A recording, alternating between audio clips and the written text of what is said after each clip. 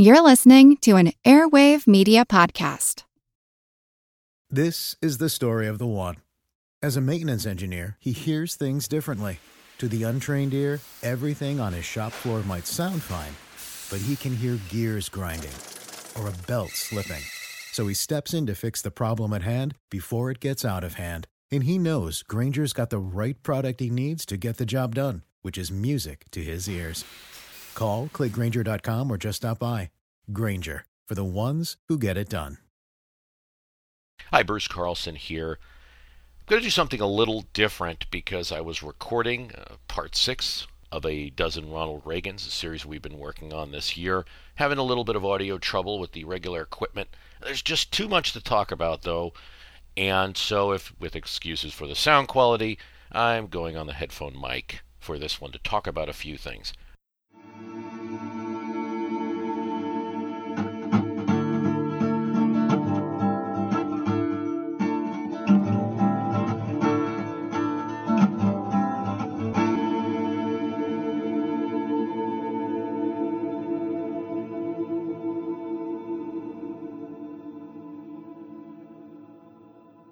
Going to continue the series, part 6 almost done, and part 7 of A Dozen Ronald Reagan should follow much soon after. It's looking now like it's going to be a 9-part series. Part 8 being about the Cold War, part 9 being a conclusion. I was going to do a dozen for a dozen, but it just doesn't make sense. It'll be too many episodes, and we're going to have so much to talk about in an election year. Now, to this, so much to talk about. I mean, the first thing is Brexit. Like most, I was surprised, but not so surprised. It did seem like there was a rising Leave vote towards the end there. On Thursday night, going into Friday morning, I was tweeting a bit. Find me on Twitter at @myhist, MYHIST. I noted on Twitter that there's a slight connection between towns that were pro-American in 1775, 1776, who either had a Whiggish member of Parliament or where the people there were supportive of the American colonists and wanted them to be left alone. It's a little-known fact that during the American Revolution, there was plenty of support for the American cause within the country of Britain, and especially within England. I noted a slight connection between some of those towns and Remain votes. The most obvious being London, the center of the population then and now. Now, how do we know this?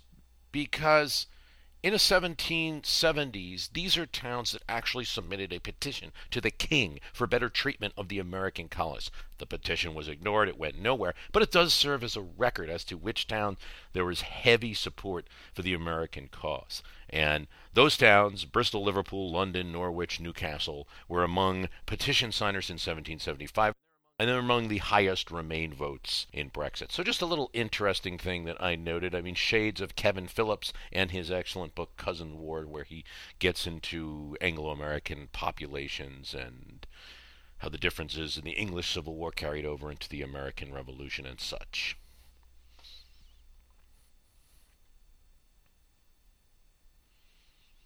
Other than that, I mean, I'm always cautious about making observations about what's going on across the pond, but I do it. I've been watching Parliament for quite some time. So I got the question, who is the most likely Prime Minister after David Cameron leaves? Well, all signs appear to point towards Boris Johnson.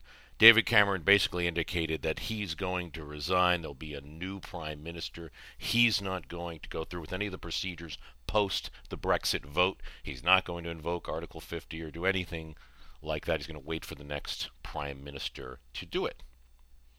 So who will be next? All the focus on Boris Johnson. Although I think we're right in the middle of the post-Brexit vote, and you have to assume that someone's going to challenge him, I would think. So there might be a kind of pro-Cameron or pro-Remain prime ministerial candidate in the Conservative Party.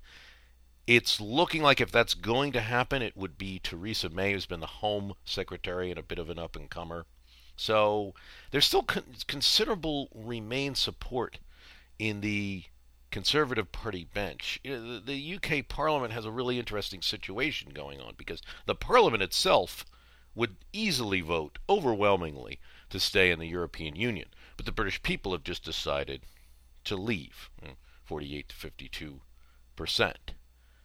The support would be much more lopsided in the opposite direction if it were the members of Parliament voting.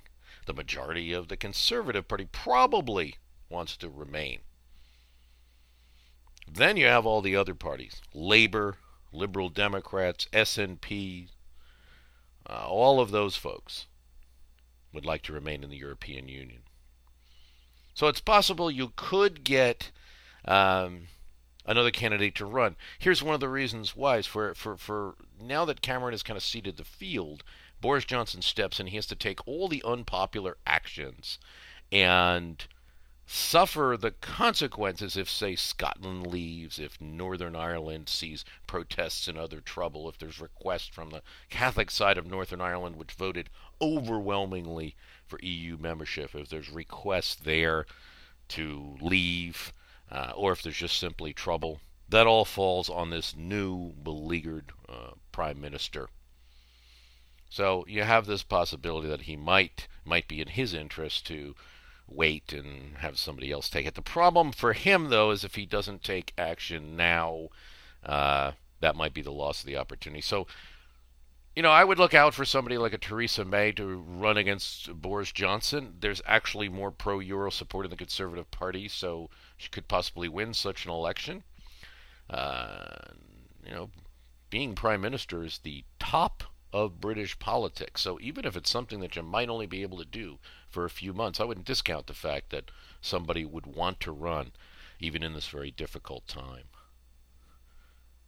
Always fun to look at another country's politics, right? And for a moment ignore the politics of one's own country. Here's a question I got. Do all signs currently point to Hillary Clinton trouncing Trump in a landslide? Yes, well, aren't we fleeting in our observations of politics? Just a few weeks ago, it was like, Trump's even in the swing states, and Hillary's having trouble. And now that her nomination's locked up and Trump had a series of bad weeks, the polls are going the other way. I would only caution, you have several events coming up. Conventions, the VP picks, debates, and that's not to mention any foreign policy events or domestic events that might occur in between now and November. But in terms of things directly in the candidate's control, you have how that convention's going to run, who Trump will pick for his vice presidential candidate. Is he going to go with somebody that's kind of already in the Trump group, like, say, a Gingrich or a Christie, or does he pick someone like a surprising choice, but maybe a useful one, somebody like Tim Scott, South Carolina, African-American senator who has not ruled out, even though he supported Marco Rubio, has not ruled out supporting Trump or running on the ticket. Interesting times. And we'll see what happens. But my point would be, if he gets something like that right, if the convention goes smoothly, most of the time you get a small bounce off of that. And one thing that you don't want to be so early is a front runner. And if you are the front runner, and I'm kind of paraphrasing a Paul Begala with this one, don't be the front runner. Don't act like the front runner. Don't take it for granted, because it's very, very early in the process. And then you still have debates, which are always a good opportunity to turn things around, and several other events during the election. So things are a little early. I don't know what it is about the Brexit vote that has people looking at Pennsylvania. Now, I guess I just made a comparison of towns who supported the American Revolution in the 1770s and those who voted Remain. So I guess others are now making a connection here that the Brexit vote indicating a greater countryside vote versus the kind of mathematical whiz kid Nate Silver type talk emerging Democratic majority type talk that might be overcounting cities and the like. And so watch Pennsylvania. Trump and the campaign is certainly focused on Pennsylvania. And everybody's looking at this Cambria County, so it's interesting that, but in my view, if you look at Pennsylvania, I believe that the Philly suburbs have been controlling that state's politics for some time. Now, if you have Bucks, Delaware, Chester, these are places that used to be favorable to the GOP back when it was, say, like George H.W. Bush or Ronald Reagan running. You also have places like Monroe and Pike, which have grown greatly in population just since 2000. And I think, while Cambria County, that is outside of Pittsburgh, that people are looking at, has gone down, Monroe and Pike have gone up. So Pocono beats Pittsburgh, I guess, when you're looking at who's going to determine things. Monroe County, for instance, was 56% voted for President Obama in 2012. So certainly anything can happen, but I just don't see as yet evidence that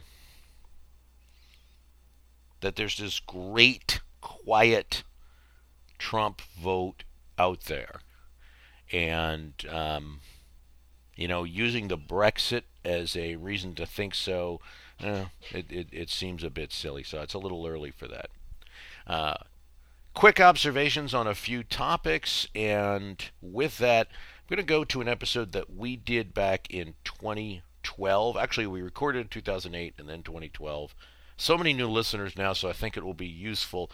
It's about why the parties have the schedule of conventions they do. How come the Republicans go first and the Democrats go last? What's the advantage? Some people would think maybe getting your message out first and setting the agenda for the campaign the other party has to respond to is the advantage.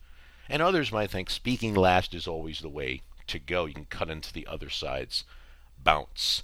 Probably the latter is what most political consultants like. So how did it become that one party decided that the parties decided that they would stick to this schedule? And it's an interesting history, fear of disadvantage on either side, and brinksmanship and the like. So we're going to take a look at that. It is the schedule of conventions from 2008. This is the story of the one. As head of maintenance at a concert hall, he knows the show must always go on. That's why he works behind the scenes, ensuring every light is working, the HVAC is humming, and his facility shines. With Grainger's supplies and solutions for every challenge he faces, plus 24/7 customer support, his venue never misses a beat. Call quickgrainger.com or just stop by. Grainger, for the ones who get it done. I'm Jane Perlez, longtime foreign correspondent and former Beijing bureau chief for the New York Times. I've been a foreign correspondent in lots of places: Somalia, Indonesia, Pakistan, but nowhere as important to the world as China. I mean, China is not dropping anti-democratic paratroopers into Montana. But of course, we did see things like the weather balloon / spy balloon riveting the whole country for a week. This is Face Off, an 8-part series in which we'll take you behind the scenes to key moments in the tumultuous U.S.-China relationship. We'll speak with a diplomat, a spy, a tech reporter, a U.S. admiral, even Yo-Yo Ma. Plus, my pal and noted China historian Rana Mitter joins the conversation. We'll look at what's driving the two nations apart and explore whether anything can help bring them back together. Face Off launches April 9th. It's unlikely that any modern politician would react the way that Horatio Seymour did when offered the Democratic nomination for president in 1868. Seymour, then the governor of New York, was the chair of the Democratic Party convention, a convention that was divided between some powerful forces: supporters of President Andrew Johnson, supporters of Congressman George Pendleton, Samuel Chase, and Scott Hancock. As ballots continued, none of these candidates could get the necessary votes. Horatio Seymour started showing up with a sizable amount of votes himself. Upon seeing this, the chairman of the convention issued a statement to the convention. I will not accept the nomination of this convention under any circumstances. A statement that it's almost impossible to imagine any Washington politician making today. Democrats in that year couldn't decide who should face General Ulysses S. Grant, the popular hero and likely Republican nominee. President Andrew Johnson had some Democratic supporters who liked the way he was handling Reconstruction and liked the way he was standing up to the radical Republicans in Congress. But he still had run against Democrats in 1864 on a ticket with Abraham Lincoln, whom many Democrats still didn't like much.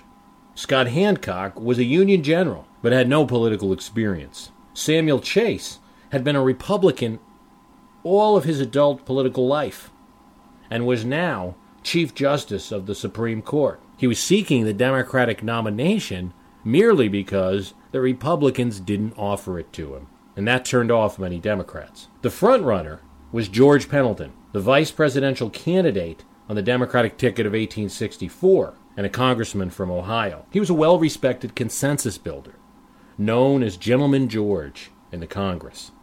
But he's also an advocate for silver money. That made Pendleton very popular among many Western Democrats. But the Easterners, the gold money Democrat, sought to stop him. With all of this battling going on, convention delegates weren't ready to give anybody 2/3 of the vote, and again started, despite his instructions, voting for Horatio Seymour. As a new crop of votes appeared for him, Seymour then took the rostrum and made a statement. I must not be your candidate, he said. I must not be your candidate. It is inconceivable to imagine a Barack Obama, a Mitt Romney, approaching the podium of a convention that desperately wanted them and saying, I must not be your candidate. Yet that's what Horatio Seymour did. But the convention disobeyed his instructions, and a steamroller started. In the end, even his own opposition running could not stop Horatio Seymour from becoming the Democratic Party candidate in 1868. Once he received 2/3 of the vote, he was simply forced to accept the nomination, which he did. If he could not get the Democratic Party convention to refuse him the presidency, the general election voters took care of that, and Seymour was defeated in the general election outside his home state of New York in the South, losing to the hero general of the Union. The reluctant candidacy of Seymour was partially the result of a divided convention, but also the result of some interesting convention timing. The chairman and the key funder of the Democratic Party in the 1860s was August Belmont, a wealthy New Yorker whose name still survives in many New York things today. Belmont wanted to stop Pendleton, and especially his silver money plank. Although the convention was planned for April, Belmont used his powers to delay the party convention till support could be built for other candidates, such as Chase and Hancock, depriving Pendleton of the votes he would need to get a clear 2/3 majority. The Democratic Party convention that year was held in July, which was fairly late for the 19th century.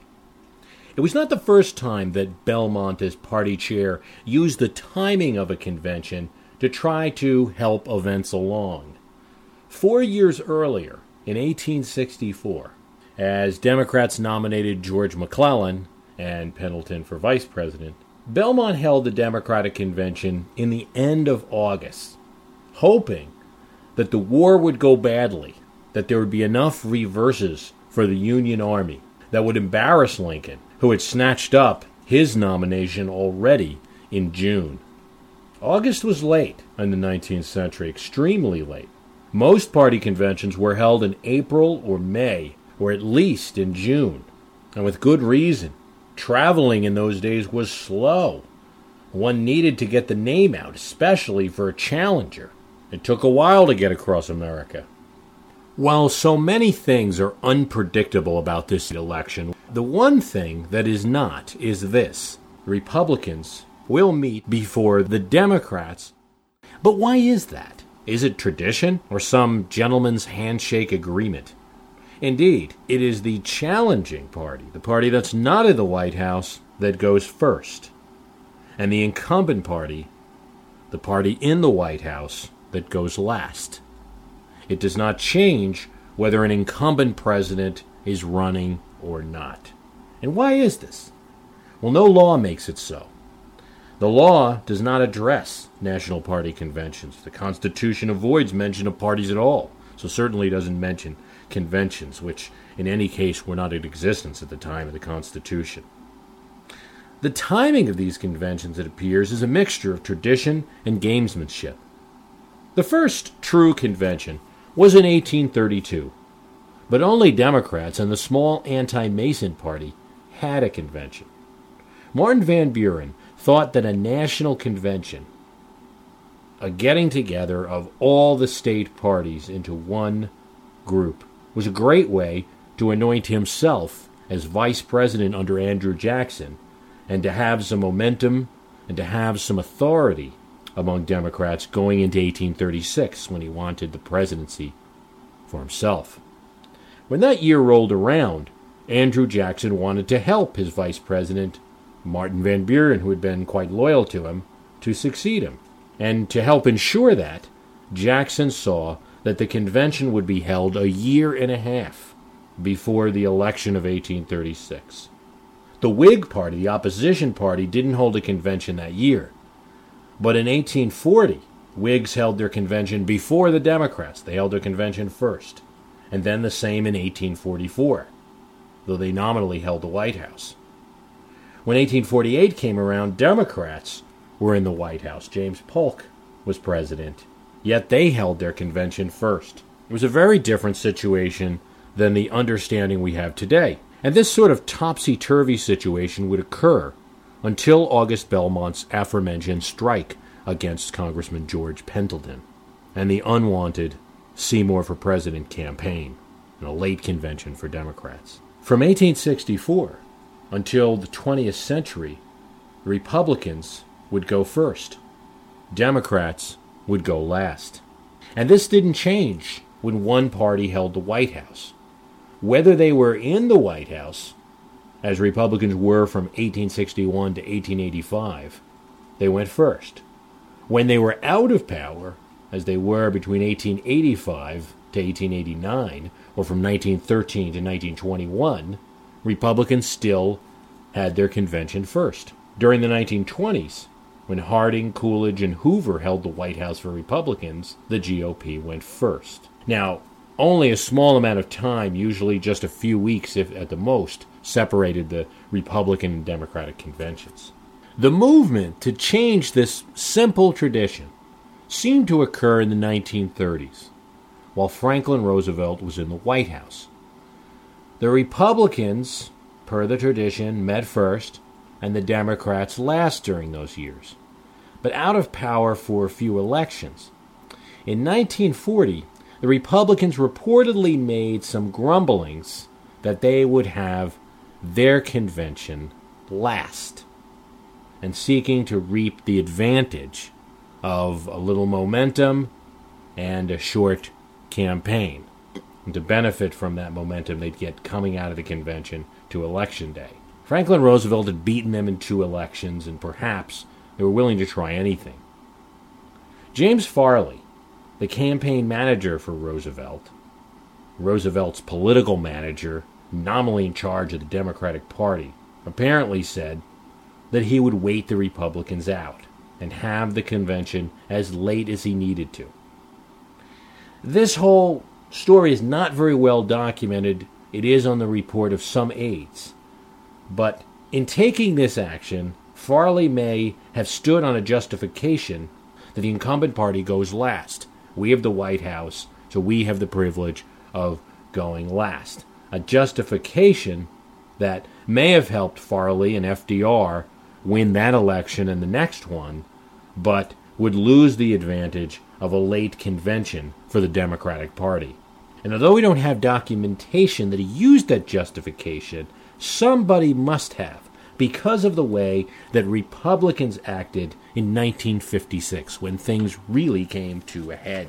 In this year, a couple of things happened. It was the first year in modern times that Republicans were in the White House. Republicans that normally would go first with their convention per the tradition were now the incumbents in the White House. And both parties had the same advantage. Their nominees were well known. They didn't need a lot of time to get out there, to run on the campaign trail, to get their nominee's name out. Eisenhower was, of course, the famous general and was already president. And Adlai Stevenson had run before in 1952 and was also well known. There was no need for a ramp-up for a new person to get their name out there. So both parties wanted to have the advantage now of a late convention. This is the media age. There were television cameras covering these events. A convention could bring important publicity to a campaign, and one wanted to ride that momentum to Election Day as fast as possible. Democrats tried to steal the thunder of the Republican incumbent party, announcing early in 1955 that they would hold their 1956 convention in Chicago on August the 27th. Very late. This was a trap, because TV and radio equipment at the time, this is 1956, required a lot of work to move. It's very big equipment, a lot of expense to move. The conventions of 1940, 1944, 1948, and 1952, the Republican and Democratic conventions were held in the same city. That way the media could leave their equipment there. So now, by the Democrats announcing that they were holding their convention in Chicago, and such a late date, August 27th, there was no way that unless Republicans wanted to go into September with their convention, which, by the way, they eventually did for the first time in 2004, the Democrats were going last. But in picking such a late date, Democrats, turned out, had erred, because in several southern states, August 27th was too late to print ballots. And the Republican Party chairman outmaneuvered them by announcing, media be damned, Republicans were going to have their convention in a different city as Democrats. Democrats would be in Chicago, Republicans would be in San Francisco, August 20th. The stand of the grand old party, the Republicans, established this tradition that the incumbent party, the party in the White House, has the right to go last. Since then, whether it's sportsmanship, whether it's a kind of game theory, no one has messed with the rules. It has never at least been recorded that the Democrats and Republicans have met in a room to discuss their convention timing. But it does appear that a series of maneuvers and threatened maneuvers long ago seem to have ruined the appetite for a fight over this convention timing. Having the challenging party go first might have had some advantages in the 19th and early 20th century, when the challenging party needed to go around and get their name out. But in the days of radio, newsreel, and certainly TV, it only takes now a few hours to get the word out about a presidential nomination. There's an estimated 6-point average gain that tickets from 1968 to 2000 got in the polls from their convention. Given that, a later convention, particularly when you're talking about now in recent years, 2004 and now 2008, you've had the Republican Party now reaching September with their convention. A later convention puts that boost in the poll a little bit later in the cycle. Doesn't mean the challenging candidate won't come back from it, and it doesn't mean it will enough to even get the incumbent candidate ahead in the first place, but it's still a boost that's happening a little bit closer to November. These advantages in our modern-day politics seem unfair to a challenging party. Yet how could it be changed? It would take bold brinksmanship, a party willing to break the rules, including the now 52-year-old rule that the incumbent party goes last in order to change it. It would also create a bit of chaos, because the one party would move the convention later, the other one might follow and continue until it reached a point where it was no longer an advantage to the party to go last, particularly in a year where the challenging party wasn't as well known and needed to get out there a little bit before the election. Thank you for listening. The website, myhistorycanbeatupyourpolitics.com, for comments. My name is Greg Jackson. I'm a historian, professor, and the creator of History That Doesn't Suck, a podcast that provides a complete overview of U.S. history through storytelling, yet keeps the rigor you'd expect in a university class. Starting with 22-year-old George Washington in his first battle, join me for a chronological telling of the United States story, its unlikely revolution, fractious civil war, tenacious inventors, brave reformers, and more. With more than 100 episodes, you can already binge listen your way through the progressive era. Find History That Doesn't Suck wherever you get your podcasts.